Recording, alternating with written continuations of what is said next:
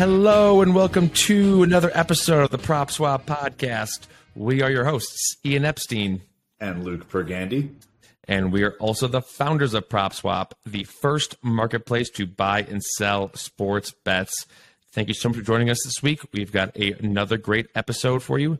We will deep dive into the first couple picks of the NFL draft, go over the big Aaron Rodgers trade news, a little NHL corner from Luke. But first, I thought we would start with the NBA playoffs and specifically with the Eastern Conference, which is just kind of all over the place. First, I wanted to talk about the Joel Embiid injury. He had a knee sprain in Game 3 of the series versus Brooklyn, missed Game 4. The team says there is a 50% chance he plays in Game 1 of the next series, which will most likely be against Boston. And just, quick recap of the Sixers' odds to win the East. So before the playoffs, they were 440. Last week, they were plus 310. That was, when Giannis got hurt. And then before the Bucks Heat game, Game 4, they were plus 450. So they were even worse than they were before the playoffs.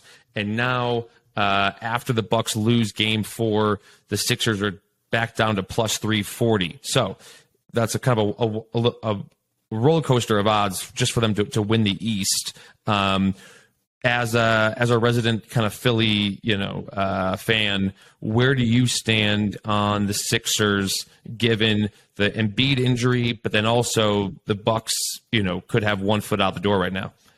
Yeah. So, watching Jimmy Butler drop 50 on Monday night and to go up 3-1 against Milwaukee, that, of course, he's a former 76er, so that is annoying. He's also a former Bull, and I'm, of course, a Bulls fan, so that's double annoying. So look, man, I mean, he's playoff Jimmy. Like, he plays so well in the postseason. He just finds a way to win in those games. And it's just literally Embiid always has an injury. So it's also frustrating to see him come down with yet another one. It seems like it always happens in crunch time in these playoff series. So it's frustrating, man. I honestly, given that injury, I've given out the 76ers as a team that has 3 times the odds versus Boston. But I might have to switch on that. I mean, this team runs through Joe.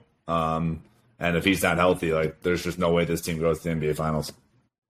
Yeah. I've heard some people say that, Embiid played too many minutes in the regular season because he was so concerned about getting the MVP. But I don't know. I mean, to your point, I think this happens almost like every postseason. And and the other thing, too, is if they're saying he's 50-50 for Game 1, that I feel like that means the injury's probably worse than they're letting on. And we won't really know until, that series gets set. It's probably 24, 48 hours before Game 1. So, yeah, I mean, it's unfortunate for the Sixers that they're going to play the Celtics in round 2 when the other round 2 matchup could be Heat-Knicks, and so they're going to have to, run into the buzzsaw. But look, you got to play them at some point.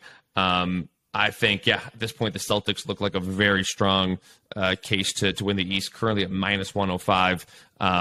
So, if it were me, maybe wait until, if Embiid does not play Game 1 against the Celtics, then maybe, and they lose, then maybe that's the time to hop on the Sixers, because I think when both teams are healthy, the Sixers do have a decent shot. So that would be kind of my advice there. But switching to the favorite, the team that was the favorite to win the entire thing entering the playoffs, the Milwaukee Bucks, that's also been a roller coaster of odds. So again, to break down their Eastern Conference odds, before the playoffs, plus 115, after the injury, plus 200, after the first quarter of Game 4, where Giannis looked like he was back and the Bucks were gonna roll them and tie the series up, they were plus 120. And now, after losing Game 4, they are plus 330. So I will ask you another question.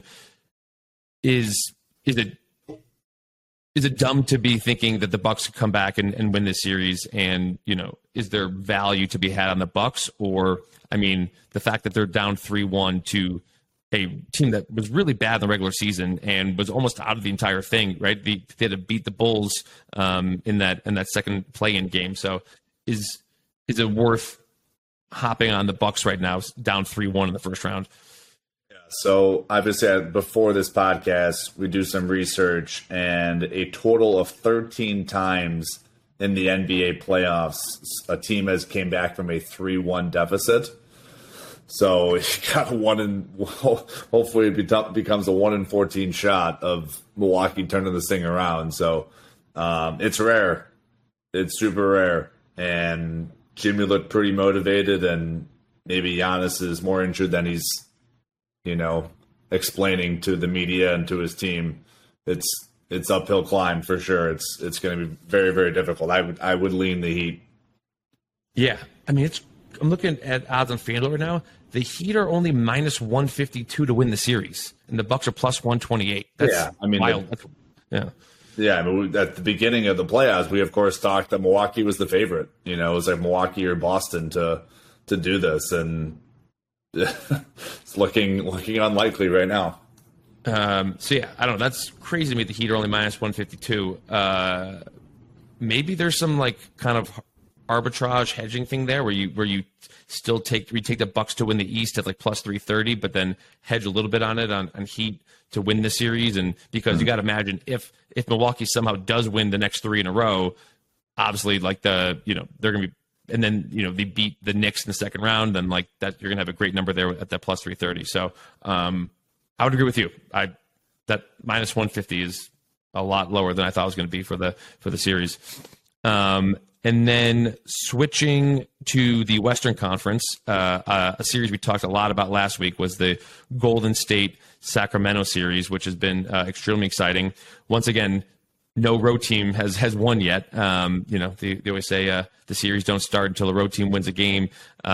Kings win the first 2 at home. Golden State comes home, routs them in Game 3, even without Draymond. Game 4 was a close game. I've still been impressed with the Kings. Like they did not back down in that Game 4 game and had a decent look to win it there at the end. Harrison Barnes missed a couple threes there at the end, but specifically the one at the buzzer.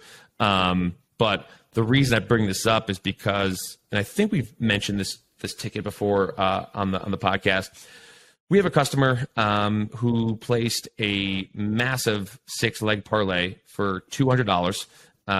The 6-leg parlay contains the following legs: Argentina to win the World Cup, Georgia to win the college football title, Novak Djokovic to win the Australian Open, Chiefs to win the Super Bowl, UConn to reach the Final Four. Those 5 have all won, and the only remaining leg is the Warriors to win the championship. He wagered $200 to collect a little over $300,000. And so, Luke, you've been in communication with the seller. The listeners will be shocked to hear that he's a little married to this ticket. And so you got him some offers prior to Game 3 and then again prior to Game 4. What were those kind of interactions like? Yeah. So, and, looking at the odds, like we've had some people on social media say like, I wish I was as smart as this guy. And like, in fairness, parlaying those together is impressive. Like, make no mistake about it. Like putting any type of parlay down with, 5 legs hitting, like impressive. But like the only double digit odds were with Golden State. Everything else was below. It's all single. I mean, they're all single. Golden State was plus 750. That was the long. Golden State was the longest. That was plus 750. But I mean, the thing was placed back in December. So like, the Chiefs are plus 460. But like, that's still like, you're in early mid December. Like that's still kind of a bit of a not long shot, but and then UConn to reach the Final Four at plus 230. Like, That's short odds, but again, as we've discussed, UConn was a different team, in December than they were in like January and February, but then turned back into that original team in March. Mm-hmm. So, interesting bet. Obviously, if this thing wins, even if it doesn't, you can sell this thing for. So right now, the market value is 26,000. It's like 25,700, depending on where you look and what you use for the Warriors odds. Warriors are around about 8-1. So it's worth around $25,000. We got him a bid of 18.5 before game 4. So, of course, if they go down 3-1, you're back into this predicament of 13 teams have came back from a 3-1 deficit. So you're in really, really tough territory. So I was shocked he didn't take that. But, as we've learned, people get really married to their sports bets. And I think he thinks they're going to win it all. Which I'd probably disagree with. They're a really good team. They're very talented. Of course, they won last year, but I still think Sacramento's got a shot. I think LA has a chance to beat them. Now, fast forward to tonight, Monday night, where the Bucks get punched in the mouth. Okay, like this becomes more interesting for sure. Like I definitely would have, ticket value of a Warriors ticket goes up when, the favorite or second favorite goes down 3-1. I get that. So that wasn't the case over the weekend. So, I'm sure this ticket will stay alive. Of course, the series is tied 2-2. It's been back and forth. And to your point, no team has won on the road yet. So hopefully it keeps going and that ticket value keeps going up and up and we can get it sold eventually. Yeah. Look, I get his thinking. I not wanting to sell prior to game 3 or game 4, because I get the thinking of like, they will win those 2 games at home. But like at some point, in order to win a championship, especially as a 6 seed, you will need to win several games on the road. And their regular season, they didn't do it. The first 2 games, the playoffs, didn't do it. Like, yeah, can the, win game 5 in Sacramento? Yeah, absolutely. But like at a certain point, it's like that those issues are going to keep piling up. Not to mention, it's just so difficult to win back-to-back when like every other team in this conference is hungry. Like the Suns are going to be hungry. The Nuggets are going to be hungry. The Lakers will be hungry. Like, and I just get vibes that like, they're like digging deep into like the experience that they have and stuff like that. And like the teamwork, but like, I don't know. I personally don't see them winning a second straight, beating, like it's been Suns or Nuggets, Lakers, and then like, eventually the Celtics to the finals again. I don't know. I just don't see it, but we shall see. It would not shock me if, like I said, if the Warriors did win this series, but those road issues are going to end up being fatal, I think, at some point. Yeah. And then just one last thing to ponder. We can talk about this maybe more next week is like, what about fatigue? Like, when these teams just come out of a battle, like you're just going through a battle of back and forth with the Sacramento Kings team. They're young and they're fast breaking and they're shooting well, and like you just got to be exhausted coming out of the series. Then you got to pick yourself back up and go play, to your point, a Denver or a Phoenix or a Los Angeles. Like, my goodness, it just fatigue has to set in at some point where there's these battles of back and forth, as opposed to the NFL, of course, where it's just one game.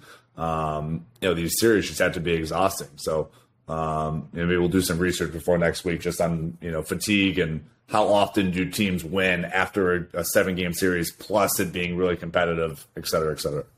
Right. And especially when a lot of your guys are over 30 on that team, the Warriors. I mean, those are old guys. But yeah, no, I didn't have this in the rundown, but I thought it was crazy. The Suns are probably going to, beat the Clippers now in 5 games, right? Kawhi got hurt. That was something that happened after last week's podcast. But Durant played 45 minutes in game 4. Was it? Yeah, in game 4, Durant played 45 minutes against a team that without Kawhi Leonard and not Paul George. Like, I get trying to get the series over, but like that is a lot of minutes for Kevin Durant for a team that should be smoking. But like they're like, well, we kind of got to use them to win this game. So to your point, minutes logged is something that I think does add up, especially for guys that are in their 30s. Yes. And then switching sports, can talk a little NHL playoffs. Luke, the floor is yours.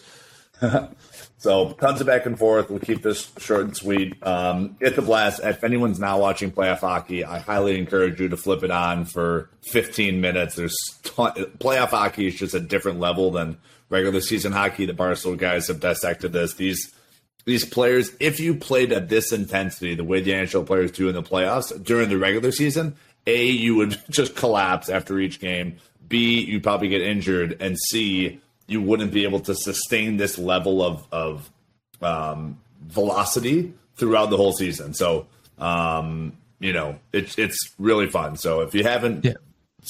As a fan, I'm having a hard time maintaining the velocity. I mean, Knights won in double overtime on Sunday. I mean, I'm not a Maple Leafs fan, but they came back from down 4-1 to beat the Lightning on Monday night. So and then how about the Kings Oilers series? Like that's been a crazy back and forth series.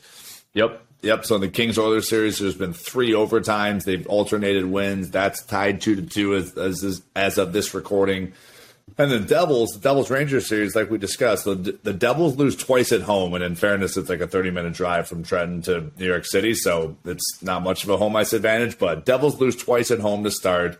Then they win in OT. Then they win again 3-1. So that series is tied. The New York Rangers New Jersey Devils series. So just a ton of back and forth. It's super exciting, and betting on it, of course, follows excitement. And that Rangers Devils series is now -110 each way series price. So just and I like just for those who are unaware, PropSwap is setting new NHL records this year.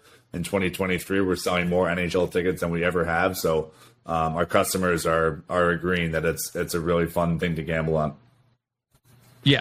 And then, you've got the elephant in the room, which is the Boston Bruins, but I don't understand how, I guess the past couple of years aside, there's always there's always some big upsets. Like, it's, if you can remove the last year or two, a lot of times the favorite does end up getting kind of upset at some point in the playoffs. So now the Bruins are down to like 2-1. And so I asked you last week if it was Bruins versus the field, which one would you take? Still Field. Yeah, and then you threw in the Avalanche, and I sided with those two just because the Avs are so darn good. As of tonight, my answer is still the same. Field if it's Boston versus the Field, but then if you give me Avs and Bruins, I would take a combo, either or. Okay. And then time to talk a little more draft. Coming up this week, first round is on Thursday night, and I think draft betting is one of the most fun things to kind of dive into and dissect. Sportsbook directors love to say about NFL draft props, it's not whether you're going to win or lose, it's about how much you're going to lose, because these things move all the time, and bettors are all they're doing is monitoring draft news and leaks or whatever. And meanwhile, sports books they're focusing on NBA and NHL and all MLB, and they can't be solely dedicated to these draft props. So was going to get into last week we kind of dove deep into the number 1 pick. Bryce Young still holding strong as a lock there. So I guess your prediction is still correct for the moment, but we still have a couple more days. But there's a couple other odds movements revolving around the 2nd and 3rd pick that I think is a great explanation as to why sportsbook directors kind of hate this event. So the second overall pick, which belongs to the Texans, Will Levis is currently a -125 favorite. And again, I should say this is all predicated Monday night because by the time someone listens to this, it could be much different. But Will Levis is now a -125 favorite to be the 2nd overall pick. A week ago, when we recorded last week, he was 19-1, and C.J. Stroud and Will Anderson were kind of the co-favorites. So 19-1 to -125 for Will Levis to go 2nd overall to the Texans. Are you? I'll stop right there. Are you buying that pick? I hate that so much. Like, think of all the quarterbacks that have been successful and look at their body types. They're slender and not muscular and just they're built to I don't know, stay healthy and not overexert your knee tendons and Achilles. And this guy is so much muscle. I'm I honestly, it's going to work against him playing that position. Now, playing other positions, of course, DK Metcalf is one of the most shredded guys, of any athlete ever, and he's playing very well at receiver, but a totally different position. So I don't get it, man. So actually, sorry to cut you off. So when I wrote down minus 125, that was this afternoon. He is now plus 175. So and then Will Anderson plus 230 and Tyree Wilson, who's an outside linebacker as well, plus 270. So again, and CJ Stroud plus 400. So again, that just goes to show you. But I think your point is fair. Like that's another example of a quarterback who no one was talking about to go in the top 2, and now all of a sudden he went from 19-1 to minus 135 in 7 days, and now and still is the favorite. Yeah. So I don't get it. Clearly, some of these GMs, in my opinion, are interested because he had his shirt off and had a good workout in Indianapolis, but I don't see it. Wasn't that good at Kentucky? Had a good. Is he a junior or senior? I'm not sure. I just know that his second season ago, not this most recent one, was good, and then last season he dropped off. People want to say, well, he didn't have a receiver. It's like, okay, you're about to go second overall. I hope you could succeed without an all-star cast. So I don't get it. I would not be. It's obviously not my decision. It's the Texans' decision, but I would not be a buyer of him at 2. But the Texans are a really poorly run franchise, so maybe they do take him. Yeah, look, I'm not going to judge a Kentucky quarterback who's playing in the SEC in terms of win-loss record, but I do think if people were that enamored with him, he would have been in the Heisman race, or just kind of more talk about him during the season. You got to watch this Will Levis kid. He's out there doing crazy things, and there was some of that to some degree. I think he got hurt, but still, yeah. It's just one of those things where it's he probably just impressed them in the combine. But again, who knows? Because literally this afternoon it's gone from minus 135 to plus 175 already. And then the third pick, which belongs to the Cardinals. And I think we kind of discussed shortly last week about how because Anthony Richardson last week was the favorite, and we were like, well, why would the Cardinals be drafting a quarterback? But now Tyree Wilson is the outside linebacker from he played at A&M and at Texas Tech. Tyree Wilson is now a plus 270 favorite. Last week he was 20-1 to go here. So yet another crazy odds move. And once again, I know this is not stake or swap, but I don't understand why if you were smart enough to get in on some of these guys at 19 or 20-1 and now they're the favorite, you don't know. God forbid the team, you think the Cardinals are going to draft this guy and then the Cardinals trade the pick. You don't know the stuff. So anything, Tyree Wilson plus 270, Stroud plus 280, Will Anderson plus 370, and Richardson plus 500. Anything stand out to you there for the third pick to the Cardinals? Yeah, I realized that Kyler Murray did not have a good year last year, and there's probably some philosophical differences. But is it Steichen or who's the Cardinals head coach now? Eagles coordinator. I forget if it's Steichen or the it's Gannon, Jonathan Gannon. Gannon, yeah. So he was the Eagles defensive coordinator. I am sure there's some philosophical differences between Gannon and Kyler Murray. So is there a 10 to 20% chance that they take a quarterback? For sure. I could say with a 15% chance they grab a quarterback. But that would be a stunner for 85% chance it doesn't happen. So I agree. If I could lock in some cash on a Tyree Wilson prop, I would be doing that. I do think they lean defense. They have a lot of problems. The Cardinals are a very bad football team. I thought they were going to be good last year. Of course, they lose J.J. Watt. He retires. It seems that DeAndre Hopkins has played his last football in Phoenix. So they got some massive holes to fill and a quarterback that seems to look like he doesn't want to be as much of a leader as other people thought he was going to be. So a lot of holes to fill in Phoenix. Yeah, look, they can have as many philosophical differences as they want, but last year, Kyler Murray signed a 5-year, $230 million contract with $160 million of it guaranteed. And so You're paying I'm not him. saying, yeah, you're paying them, and so I'm not saying the Cardinals shouldn't draft a quarterback this draft, but like, yeah, to your point, they have a lot of other holes, and I would be using that. If you're going to assume that Kyler Murray has to start week 1 next year, unless he gets like hurt in training camp, like, I would rather be using that pick to draft someone who is a guaranteed starter next season. So I would agree that, but again, that still leaves Will Anderson. To go on that spot, or again, you trade the pick. You don't know. So, the draft, like I said, draft very exciting, and Luke mentioned earlier about the NHL playoffs being an exciting thing for PropSwap. The NFL draft might be this week. It might be equally as exciting in terms of all the different props you can buy and sell, and all the way. Sports books shut down. Like Nevada law is like you have to. They can't be offering draft props until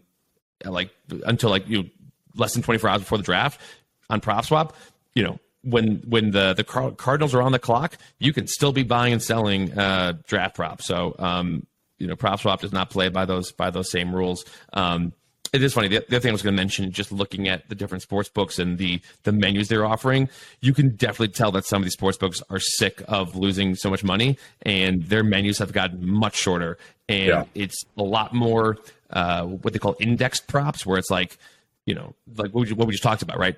Six guys are listed to be number 3 overall pick versus the over under of a certain guy, because if some news breaks and you get there before the sports books do, like that's where you can really expose the sports books. And so they are sticking much more to these, first wide receiver drafted, who's going number 3 overall versus the, over under of Bijan Robinson or something like that, And then lastly, before we get to stake or swap, the worst kept secret in the NFL trade rumor mill was Aaron Rodgers finally traded from the Packers to the Jets. Packers get a bunch of trade picks and swaps in return, as well as getting that salary off of their books. The Jets, not a huge move because everyone knew this was going to happen at some point, so not a huge odds move in the Super Bowl market, but Jets currently 14-1 to win the Super Bowl. Any thoughts on the odds? Yeah. We'll get to stake or swap when the NFL season rolls around, but I am swapping that number. I don't see it. These teams take time, man. They take time to learn the playbooks. They take time to learn how receivers run certain routes. Like I would not be backing 14-1. And Aaron Rodgers didn't even have a good year last year with a team that he was supposed to have a good year with. Some young receivers, whole offseason to work with them, gets along with Matt LaFleur. I don't know who the Jets offensive coordinator is, but I don't see Robert Saleh and Aaron Rodgers just teaming up in, late April, early May and seeing him in the Super Bowl, and you got to go through Joe Burrow, Josh Allen, and Patrick Mahomes. Like, I don't see it. Yeah. I mean, look, I get the Jets last year, had a solid, offensive line and solid defense and, had that great rookie running back before he got hurt. But, I mean, I'd be hard-pressed to bet a team at 14-1 before the season starts. Any team, let alone a team that didn't even make the playoffs. And, the Cowboys are 14-1. The Chargers are 25-1. The Dolphins are 25-1. I think there are other better bets in terms of teams with more experience and more weapons and it's just the Jets. They haven't won a Super Bowl since 1968. So sure as hell not hopping on them at 14-1 before the season. No. So other pet peeve is and I get it. The team name is the New York Jets, but it's just hysterical. Nothing they do is in New York. It's all in New Jersey. Everything they do is in New Jersey. So just some of these teams that in the San Francisco 49ers play, 80 minutes away in Santa Clara. It's just one of my pet peeves, just maybe because I lived out there. It's no, he's going to New Jersey. He's not going to New York. Nothing he does will be in New York. Maybe he'll live in Manhattan. Maybe he won't. There's been Barstool or Brandon Marshall were where are you going to live? He's I don't know, probably Brooklyn. Yeah. But I think especially when you're older and not whatever, trying to go on the nightlife. Like there's probably some, there's very nice houses in northern Jersey. So, yeah, I would say he'd probably be a Jersey resident as well. But yeah, I'm sure there'll be more to discuss about that. And then I'm sure there'll probably be some interesting trades, like there were last year. A guy named AJ Brown got traded to the Eagles on draft night. That worked out well. So I think that's another thing too, is that like the Eagles' odds pre NFL draft last year were like you could have gotten a lot better odds pre NFL draft. So I would also throw that out there to people, like when these draft trades happen for like maybe some big players, be looking to pounce on some of these futures, because the Eagles last year is a great example of that.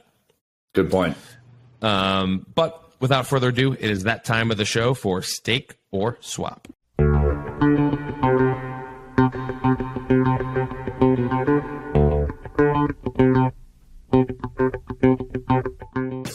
First up, we'll be talking a little more NFL draft, particularly Anthony Richardson, who his markets are all over the place, but specifically to be drafted number 5 overall, he is plus 350 to go 5th overall. That pick is currently owned by the Seahawks, and so I will go first.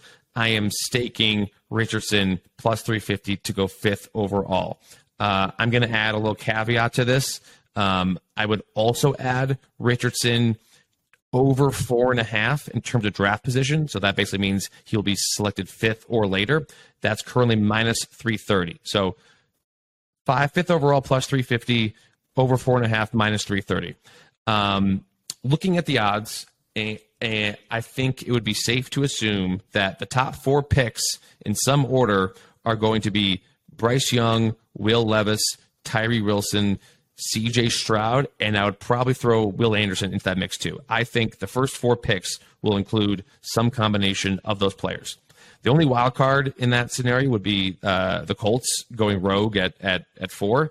But if that's the case and Richardson's not taken in the top 4, then if you make those 2 bets, you would create either a no lose or a huge win scenario. And so let me lay out an example. Let's say you bet $100 on Richardson to go 5th at plus 350, and then you bet $330 on Richardson to go over 4.5. Right now, if Richardson goes in the top 4, you will lose 430. But if we assume that's not the case, then if Richardson goes 6th or later, you would break even, right? You would lose 100 on the 5th overall pick, but you would win 100 on the over 4.5 pick. And then if Richardson does go 5th overall, then you would scoop both and you would win $450. So I can go a little deeper, but I mean, I was just kind of poring over the odds and seeing where people had them. And I actually made this bet earlier today myself, those 2 bets. And so, I'm a man of my word. And so, the Seahawks, I know they just signed Geno Smith to a short new contract, but like there's not a lot of guaranteed money. And Pete Carroll has kind of even said, like, yeah, Geno's our guy for right now, but like there's nothing stopping us from taking a quarterback in the first round. I like it, man. I'll also stake that. Now, that's with a caveat of that kind of hedge bet you made. And, I would encourage people to make both of those if you're going to go down this route, because there's, the Seahawks. The first point is this draft is super, super unpredictable. Draft always is super unpredictable. Sportsbooks can't predict it. Mel Kiper can't predict it. So it's very difficult to, assess these picks. So, like, having said that, Anthony Richardson is the biggest project of all of these guys. Like, most of these guys can throw a tight ball. It seems that they can read offense as well. I'm not sure that can be said about Anthony Richardson. So I just make that hedge bet, seeing that, you can hedge out of this. But I agree with you. I think there is a greater than 50% chance that the Seahawks take a quarterback. So, the and question so if they do, it's like, and Young's off the board, and Levis is off the board, and Stroud's off the board. Yeah. Then what? Yep. So I would agree that there's a greater than 50% chance Seattle goes with QB. And, they had success with, athletic quarterback last year with Geno. He's not a speed, he's not a burner, but mobile enough. And Anthony Richardson, of course, is out of this world mobile. So, yeah, man, I like it. I would also stake Anthony Richardson with that hedge bet of him going over 4.5 and then being the fifth overall. And like it's kind of the best of both worlds, where it's like it's a hedge bet if he goes sixth or later, but like it doesn't kill you if he goes fifth. It actually only adds to it if he goes fifth, right? So like it's not, usually hedge bets are like the limit your risk, but then they also kind of limit your reward. But like, if anything, it boosts your reward if he does land fifth, because you're still winning, because then you're winning both bets. But yeah, and I think honestly he could be a good fit in Seattle because, to your point, he's a project, and with still having Geno Smith, that would give him some time to, but the Colts, they need a quarterback to start right away, right? The Texans need a guy to start right away. And so I think that would be actually a really good fit. And of course, that pick is from the Broncos. That's not even Seattle's pick, but that's their pick from the Russell Wilson trade. All right. Moving on. The next team, going to switch sports one more time. Going to talk a little MLB. We are talking about the Chicago Cubs. Currently 100-1 at Caesars. Luke, you go first. Are you staking or swapping the Cubs? Yeah, so I am staking the Cubs. I am a biased Cubs fan, in fairness. This team is not winning the World Series this year, but they are 100-1 at Caesars. They are 65-1 at FanDuel. They're 66-1 at MGM. So ton of value there. Obviously, with PropSwap, you can bet them at 100-1 at Caesars, immediately sell it on PropSwap at odds of 70-1. So you make around 30% on your money, bet 100, sell for 130. So value immediately right there.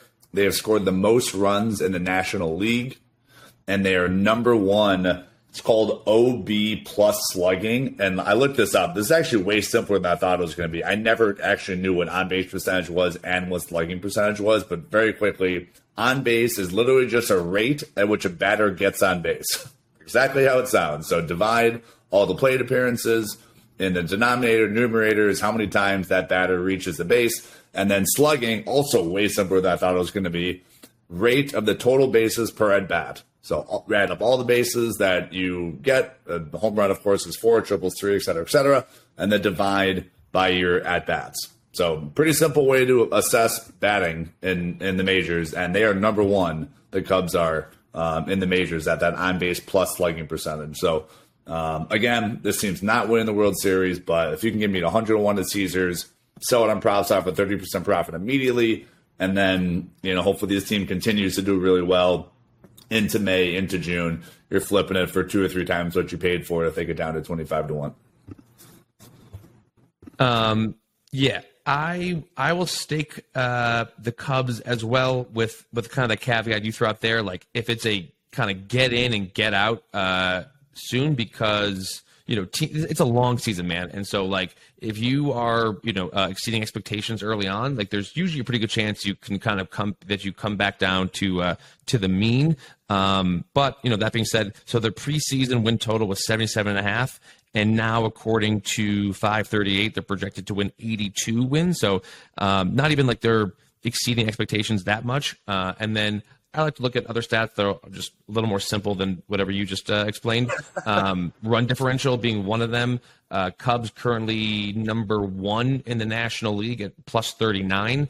The next closest is plus 35 Atlanta. And the next closest in their division is Pittsburgh and Milwaukee at plus 25. So Cubs actually leading the NL in run differential, but only with a 12-9 record. So that's kind of stands out to me. But I